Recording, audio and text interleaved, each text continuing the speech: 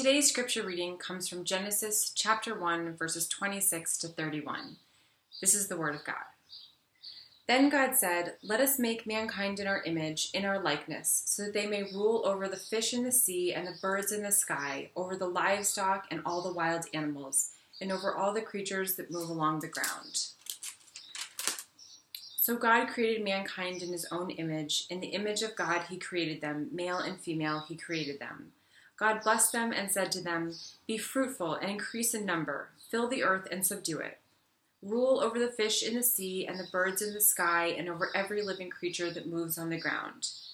Then God said, "I give you every seed-bearing plant on the face of the whole earth and every tree that has fruit with seed in it. They will be yours for food. And to all the beasts of the earth and all the birds in the sky and all the creatures that move along the ground, everything that has breath in it, I give you every green plant for food." And it was so. God saw all that he had made, and it was very good. And there was evening, and there was morning, the sixth day. This is the word of the Lord. Well, as you know, we are currently in a series through the first 4 chapters of Genesis.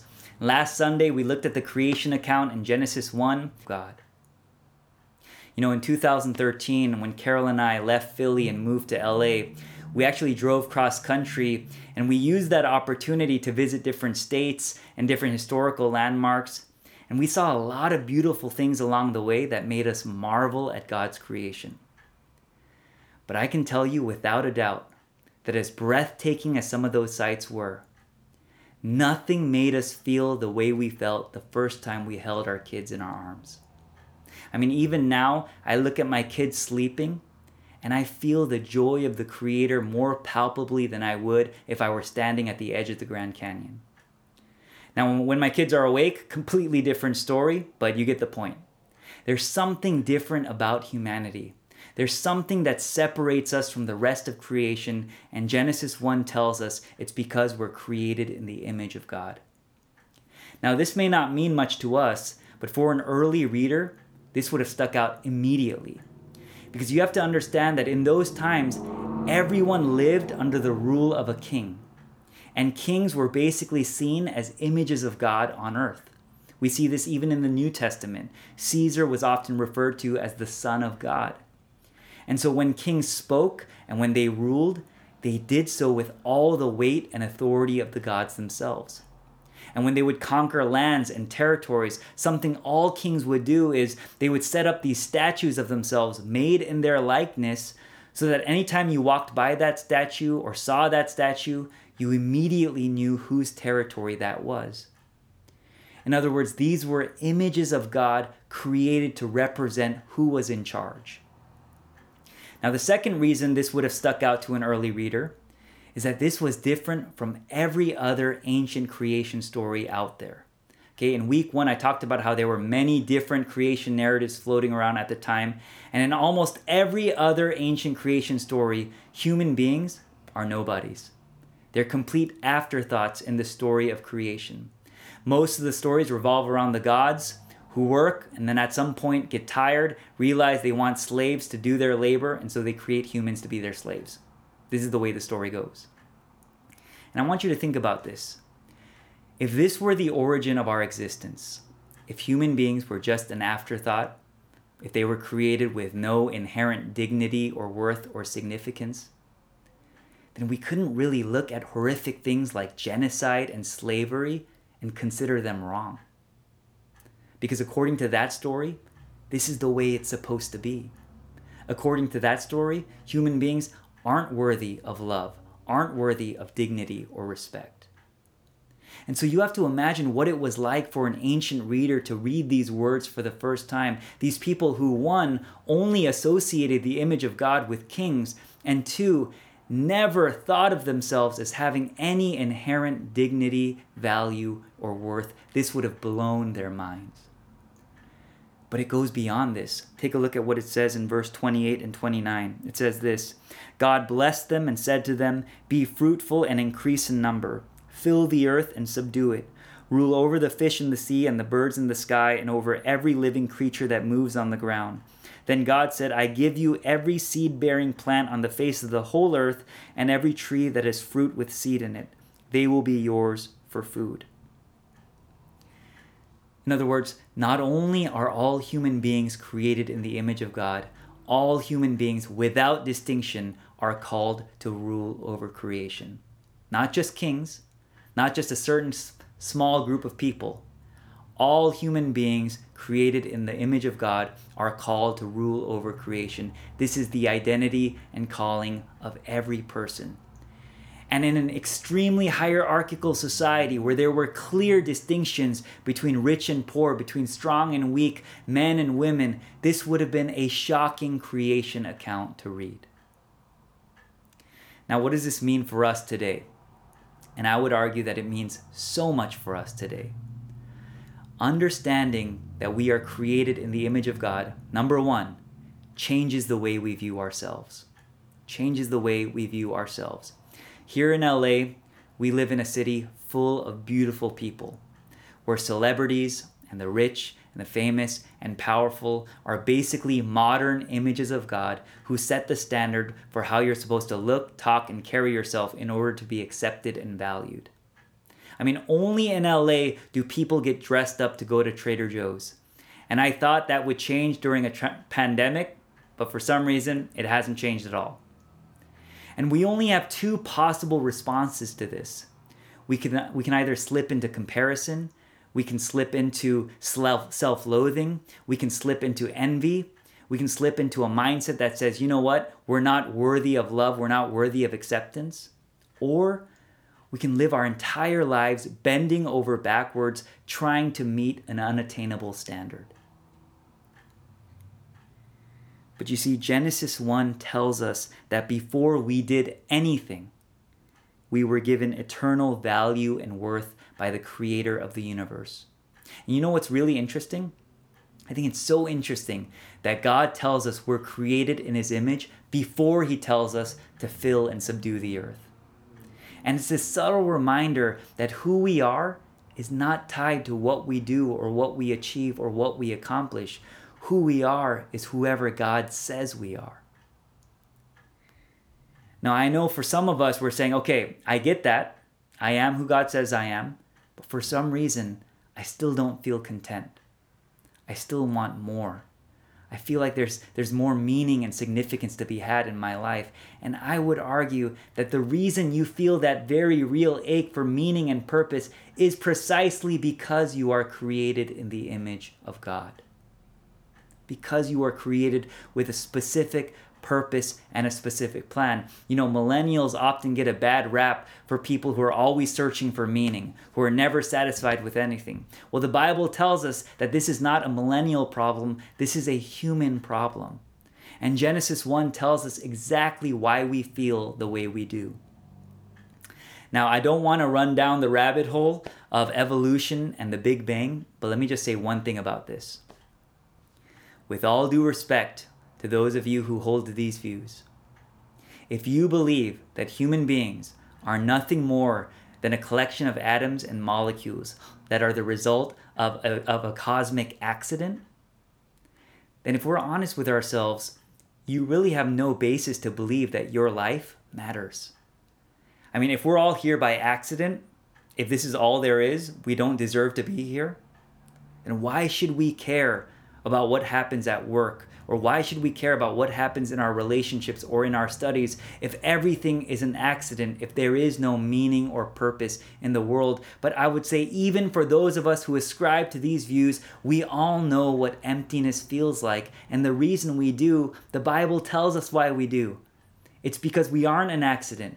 We were created with a specific purpose by a perfect creator. It's as St. Augustine says, it's because God has made us and drawn us to himself that our hearts are restless until they rest in him. Okay, so number one, this idea of being created in the image of God changes the way we view ourselves. And number two, it also changes the way we view others. Because we all know that the way we view ourselves inevitably impacts the way we view and treat others. Now let me start by saying this. In a city like LA, in a progressive, liberal city like LA, in the 21st century, I would guess that most of us would probably agree with this idea of universal human rights. Most of us would probably agree with the fact that racism is wrong, that sexism is wrong, that all systemic injustices of any kind are wrong. But have you ever thought about why you believe this? Have you ever just paused and wondered, I wonder why I think this, when so many cultures throughout history didn't believe this at all? When so many cultures throughout history had no problem with slavery whatsoever, had no problem with discarding the weak and the vulnerable whatsoever? Is it because we're more enlightened? Is it because we were just born smarter? Is it because we came up with this idea out of thin air? Of course not. If we look throughout history, and even secular scholars will admit this idea of universal human rights, the idea that regardless of someone's ethnicity, their background, their socioeconomic status, the color of their skin, that every human being is entitled to certain basic rights and privileges, this idea stems from none other than the Bible itself, from this theology of the image of God. Even the framers of the Constitution gained inspiration from this, and they wrote it into the document itself. Listen to what it says. We hold these truths to be self-evident, that all men are created equal, that they are endowed by their Creator with certain unalienable rights, that among these are life, liberty, and the pursuit of happiness. Now, somewhere down the line, we got it into our minds that, you know what? We don't need God to tell us how to treat people.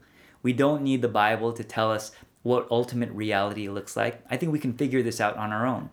So you had the rise of philosophies like secular humanism, that is the belief that humanity is capable of morality without belief in God. And we said, you know what? We don't need God. We can do this by ourselves. But let me tell you why even something like secular humanism falls short.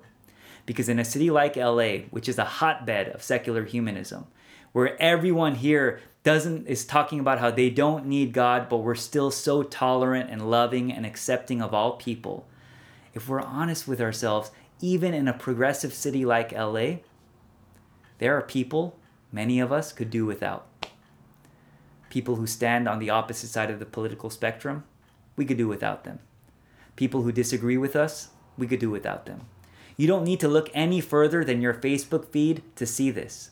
I have met some of the most so-called open-minded people in this city who can't even have a civil conversation with someone who disagrees with their point of view. This is the world that we live in. But you see, where secular humanism falls short, this idea of the Imago Dei is so robust. Because if we believe that every person is created in the image of God, then it doesn't matter who they are, what they believe, how different they are from us. It means that we're called to view them with inherent dignity, respect, and love. And not only this, I think this also means that Christians should be the first to speak out against systemic injustice. Christians should be the first to speak out against racism. Christians should be the first to stand up to protect the weak and the vulnerable and oppressed. Christians should be the first to care for the widow, the orphan, and the elderly. And this is what Christians in the early church did, which is why Christianity exploded. Because you had this community of people who at no benefit to themselves were risking their lives for people who frankly hated them. And people were like, who are these people and why are they doing what they're doing? And the Christian said, it's because we believe every human being is created in the image of God and is deserving of love, respect, and care. And I would say, as sad as this is to say, that for a lot of the churches in the West today, we've completely lost that impulse. In a society that still evaluates people based on their capacities, on their intelligence, on their net worth, on their status, on their fame, the churches are no different.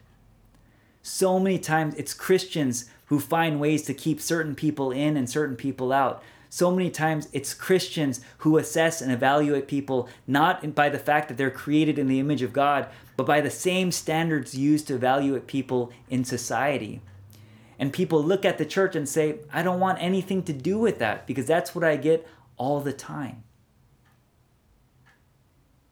And you see, what this shows us is that the image of God is broken in all of us. It's completely broken in all of us. When people see us, they don't see the love of God. They don't see the compassion of God, the kindness of God, the generosity of God, the forgiveness of God. In fact, they don't experience God at all. Many times when people from the outside look at Christians, you know what they see? They see judgment. They see hypocrisy. They see oppression. They see shaming. And they want nothing to do with it. So what do we do about this? Well, the Bible tells us there's absolutely nothing we could do about it. That the image of God is so broken in us that we can't possibly restore it on our own. So this is what God does. He sends his son Jesus Christ to live the perfect life, to die a sacrificial death, to show us what it looks like to live a life in the image of God. And in Colossians 1:15, it actually calls Jesus the image of the invisible God. And in that same passage, if we read from verse 19, it says this, "For God was pleased to have all his fullness dwell in him, and through him to reconcile to himself all things, whether things on earth or things in heaven, by making peace through his blood shed on the cross. Once you were alienated from God and were enemies in your minds because of your evil behavior. But now he has reconciled you by Christ's physical body through death to present you holy in his sight, without blemish and free from accusation. If you continue in your faith, established and firm, and do not move from the hope held out in the gospel." In other words, the only one who perfectly represented God had to give his own life, had to shed his own blood, so that the image of God would be restored in you and me. Now, ironically, Jesus didn't look like the perfect image of God. In fact, Jesus looked like the very definition of someone we would want nothing to do with. He didn't come to this earth in a Bentley, in a three-piece suit, with his life all put together. No, Jesus came to this earth as a poor, disempowered, homeless man who was rejected by his own people. And God looks upon him and says, "That is my beloved Son. That is the perfect image of God." And it's as though God is teaching us that his standards of beauty are very different from our standards of beauty. And his heart breaks when we don't see that beauty in ourselves and we don't see that beauty in others. You know, a few months ago, my daughter Avery came home from school and she walked in and immediately broke down crying because someone in her class had basically made fun of her because of her haircut. Okay, she's 4 years old. Okay, this happens at a very young age. And I remember that night consoling my daughter, and I remember saying to her, "You know what? Don't worry about what anyone else says about you. I think you're the most beautiful person in the world." And this is what God wants us to know today, that he thinks we are the most beautiful creatures in the world, that he is absolutely enamored by us. And what are the implications of this? And I think this hits home a lot for us, especially in our current moment, because a lot of us find ourselves struggling with this and experiencing the very real reality of how broken our image of God is, not only in ourselves, but in others. And this week, I want you to think, every time you encounter your difficult parents, your difficult spouse, your difficult kids, remember, they were created in the image of God. Every time you think about that annoying coworker who won't get off your case, he or she created in the image of God. Before you disregard and turn your back on that homeless person who asks for change, remember, he or she is created in the image of God.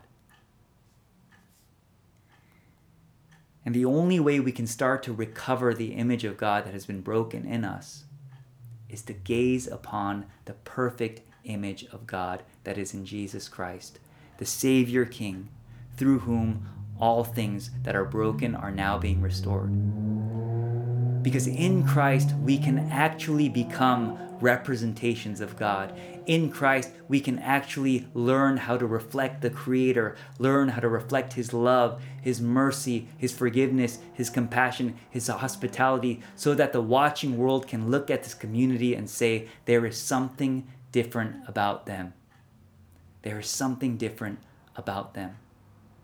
And so, friends, that's my prayer and my hope for our church, that this week we would fix our gaze solely on Jesus Christ, the author and perfecter of our faith, who through his blood restored in all of us the image of God, so that we would give that love and give that care and give that dignity to everyone we encounter.